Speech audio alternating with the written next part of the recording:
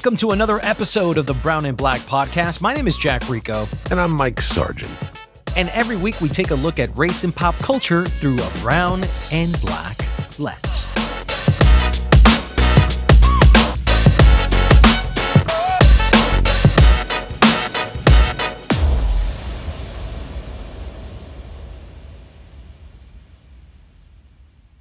Well, Mike, the last time we did a podcast episode, it was called Influencers versus Critics. Who is the future of film criticism? And this had happened because a few articles had come out regarding influencers now being the new hot flavor critics for studios. And, a lot of that was because of the ability for the studios and the PR firms to be able to manipulate them, right? Unlike a major media outlet that has hundreds of years of ethical guidelines and experience in those matters.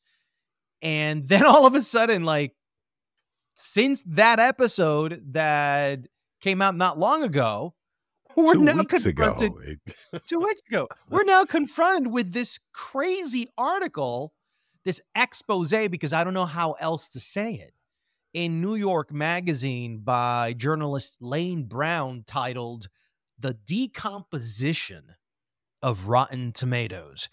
Well, there's so much to unpack here. And just to contextualize it for those who are listening, we're film critics. And part of our perspective on this is whether we're relevant or not, and how that's changed through technology influencing and delivery systems, all of that. And the article is talking about how, let's just say, critical power has been replaced by the collective voice of the masses.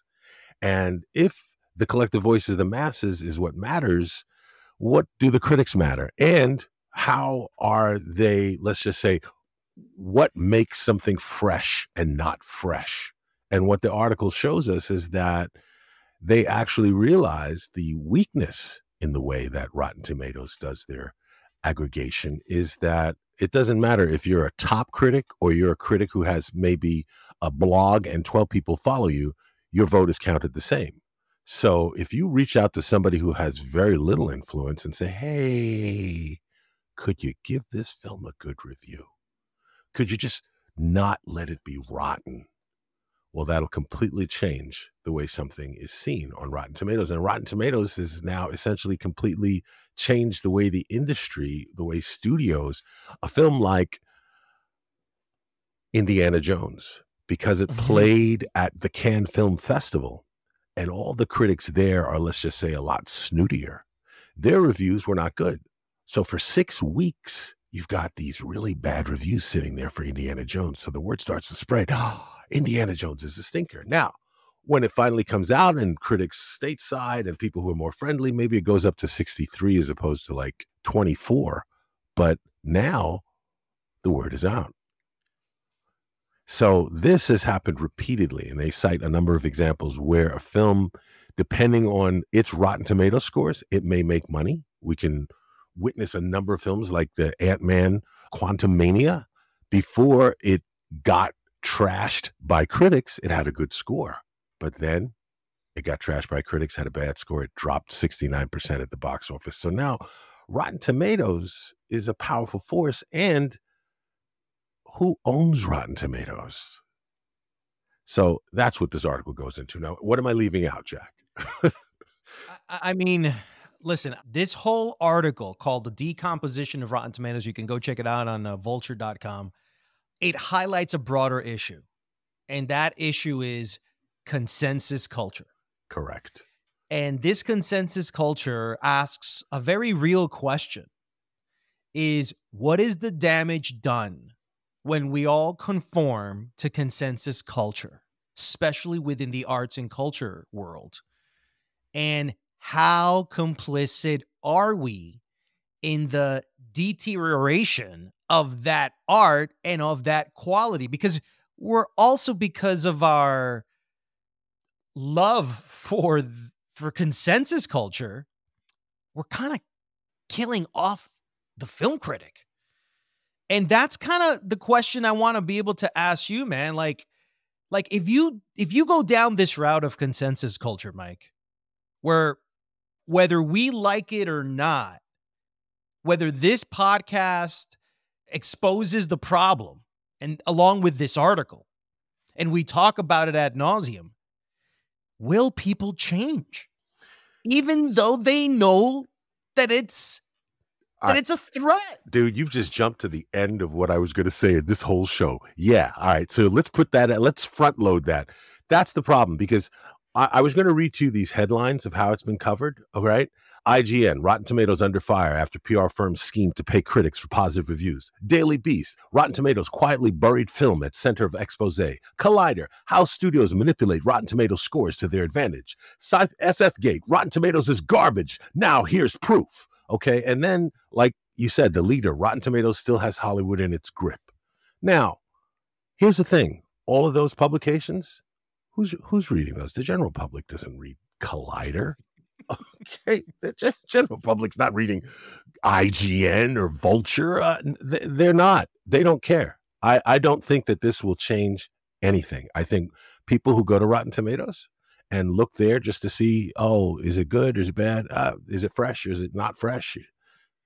They will stay the same. And what you just said, I like the term, and I think we should use that, consensus culture, where it's sort of the evolution of the hot or not. You get to vote on everything. Well, you had sent me an article on Roger Ebert. Yes. If you really break down the origins of Rotten Tomatoes, which is a fresh and a rotten, then you got to go back down to the original derivative of this, which is the thumbs up. And the thumbs down. Exactly. That's how they tied it into Roger Ebert, which... But all right, so let's do this as an A and B comparison, okay? Mm-hmm. Rotten Tomatoes is just the digital evolution of Siskel and Ebert. Unfortunately, it's natural progression. And the thing is, why did those two specifically work? Well, why? I'll tell you my thoughts on that. That's a very good question, Jack Rico. What's happened over time is you don't really look to, there aren't that critic that you go to. And who's going to sit and read a long 3-page review of some film? Who does that? Only people who are like total film enthusiasts. So those people, they don't care about Rotten Tomatoes anyway. So the general public doesn't have a critic that they go to. The general public just wants to know, is it good or is it bad? That's my take. I want to know what you think now. I think this really has to go down more of a biological path to me. Consensus. Why do we love it so much? Why is our first reaction to go to consensus as opposed to read a long form, Mike's favorite way of doing things, long form journalism, long form reviews, long form everything? Why don't we take the intellectuality of that? Why doesn't 327 million people do that at the same time, Mike? We've had hundreds of thousands of years to do this. Yet we don't. Yet here we are, trying to force people to do something biologically that they are not wired for. And for me, it's about comfort. It's about practicality. It's the fact that anything difficult is going to kill my mojo. And this is where you end up getting herd mentality, group think. And I get it. We're wired somehow to be with the group, not alone. So our brains are looking at, oh, this is a group of people that have created a consensus. And look, 2,500 reviews from the audience. And look, 450. What am I going to read that's going to change all that? These guys must be right. And you know what? I got fooled on that for years. I got suckered. And whatever other critic says no, bullshit to you, my brother. We all got fooled. And you know what? The concept is a great fucking concept. You know what I used to do before Rotten Tomatoes? I had to go to every single outlet and read every single review to then create my consensus of it. If you want to make it easier for me, I would love that. Thank you, Rotten Tomatoes. They just ethically threw everything to the garbage. I'll end it with this. This is the problem with Rotten Tomatoes. The concept is great, but the execution of it and maintaining that from decades to decades to decades is just not going to work, especially when algorithms seem to be dictating filmmaking. Go back to 2018. Black Panther's coming out. Whoa, what's going to be the reaction? What's Rotten Tomatoes going to say? And then we find out that there was a white nationalist group that had threatened on Facebook to give Black Panther, to troll Rotten Tomatoes, to get the score down, to make it rotten. And if you look at The Last Jedi, you look at Captain Marvel, there are your examples, but instead of black, it's female. So if you can hack it, if you can change it, if you can manipulate it, then how accurate have all of these films been? If we know there are PR firms that are paying critics $50 to write a positive review, if we know that PR firms and studios are winking these critics who are mostly poor and have no other opportunities, and because we live in a capitalistic system that is all about entertainment as escapism, we'll do this shit for free. Are you kidding me? Talk about movies, meet celebrities, go to premieres. That's the life. And so quality goes out the window. This doesn't make sense the way it's set up right now. Something has to change. Well, a couple things I have to touch upon. You hit so many points there that I had to refrain from commenting. But one, I think, yes, and that is what you said happened in 2018 with a number of female, let's say female-driven films, or they wanted to do it with Barbie even, but they couldn't anymore because Fandango is one of the people that owns Rotten Tomatoes, and so you have to prove that you have bought That's tickets. Conflict of interest all over, man. This is the Paramount decree. Of course it is. But now, so this is what they did, okay? And yeah, having two film studio, the various, if you read the article, various hands have bought Rotten Tomatoes, and they're all media companies. Let's put it like that, or people who have a hand in the movie business, whether it's Universal or Warner Brothers or Fandango. But here's what's also interesting about what you were saying about the biological, coming back to what you said, because I agree with you that it is biological, that we do gravitate towards a herd mentality. But I also think there's another factor here. And that other factor is, and you just broke it down, and this is something that we've touched upon when we talked about AI, and that is people would rather not have to think.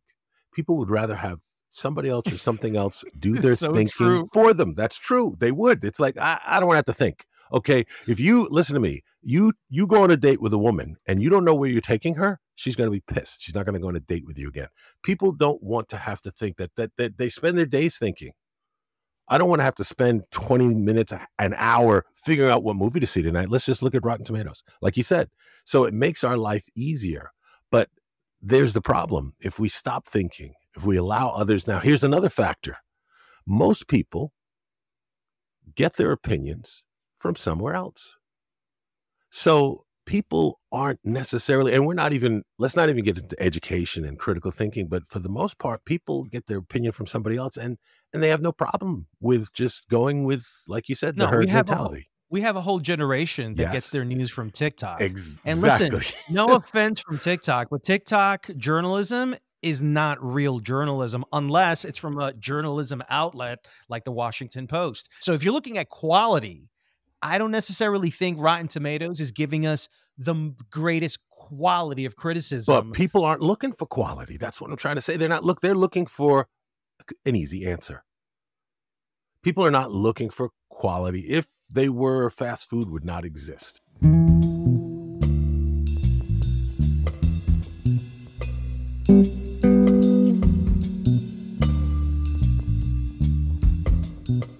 So what's the damage of that if we continue at this pace? I think it's the same damage of like, what's the damage of having McDonald's and Burger King? Like, we have a lot of people who are unhealthy.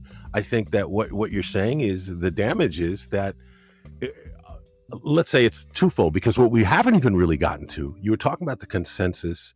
What was the phrase you used? The consensus culture. Yes, the consensus culture. You talk about the consensus culture. Okay, the consensus from who? You also cited a couple other things. What's the dominant culture? And if the dominant culture now has more of a say, because let's be real, the one thing we do know is democracy is a sham. So anything that seems like democracy has always got built-in ways to corrupt it. That's just how we do. We as humans, like you look at them all, they're all built that way.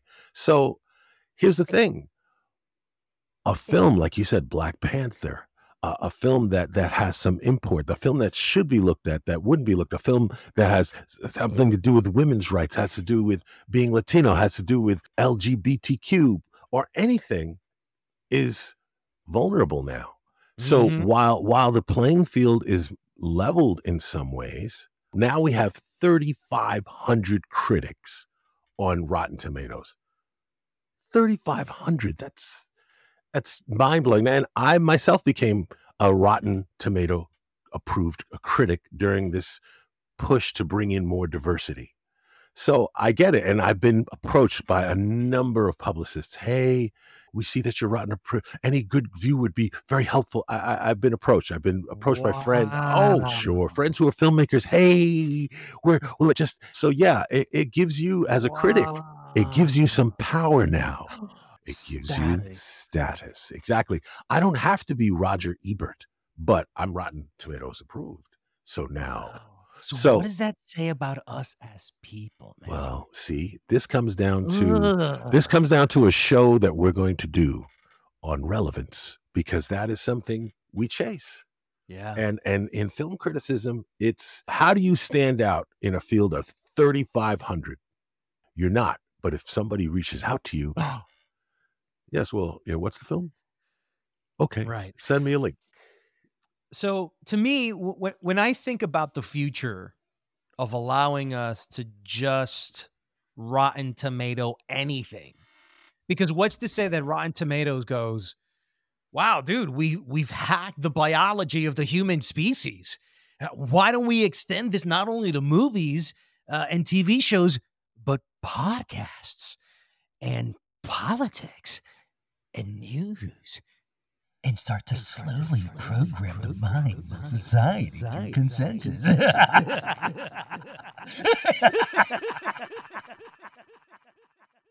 Mike, this is what could happen. Well, dude, I know I'm dramatizing it, you know. I know you're not even dramatizing. It's already happened, man. Listen, there are sites now, Rate My Teacher, Rate My Doctor. You can get a consensus on just about... Right, but they're not brand names. So imagine you put a brand name on it. Imagine you corporatize it. That's what I'm saying. It's an IPO public company on Wall Street.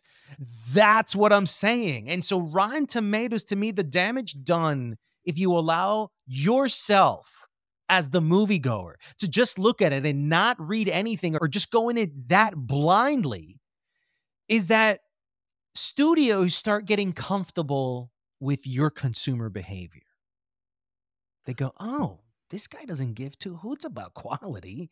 So why the hell should I make a movie about quality to win an Oscar award when I can make a killing just feeding this dude sugar?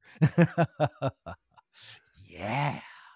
And to me, that's a major, major damage, because we'll never discover the next Kubrick like that, because you're never going to be allowed to put a polarizing film that challenges the status quo in any way. So studios are going to end up creating movies aimed at the fresh meter of Rotten Tomatoes. How fucking sad will that be?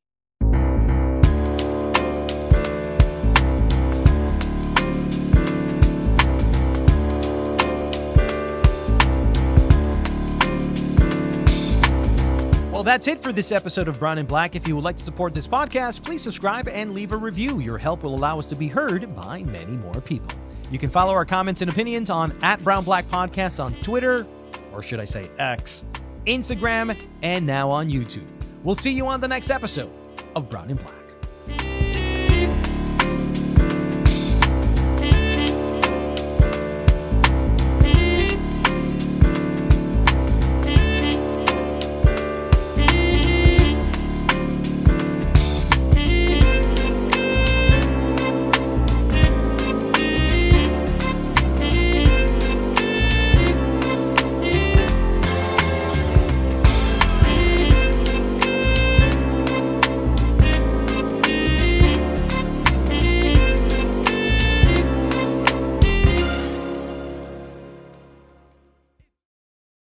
Are you ready to turn your best ideas into a thriving online business? Introducing Shopify, your no excuses business partner. You might not realize, but our podcast, More Than Mommies, it's a business. And we started it, of course, to talk about maternity, not to become an e-commerce expert. So yeah, we needed some help selling our merch and getting our store up and running.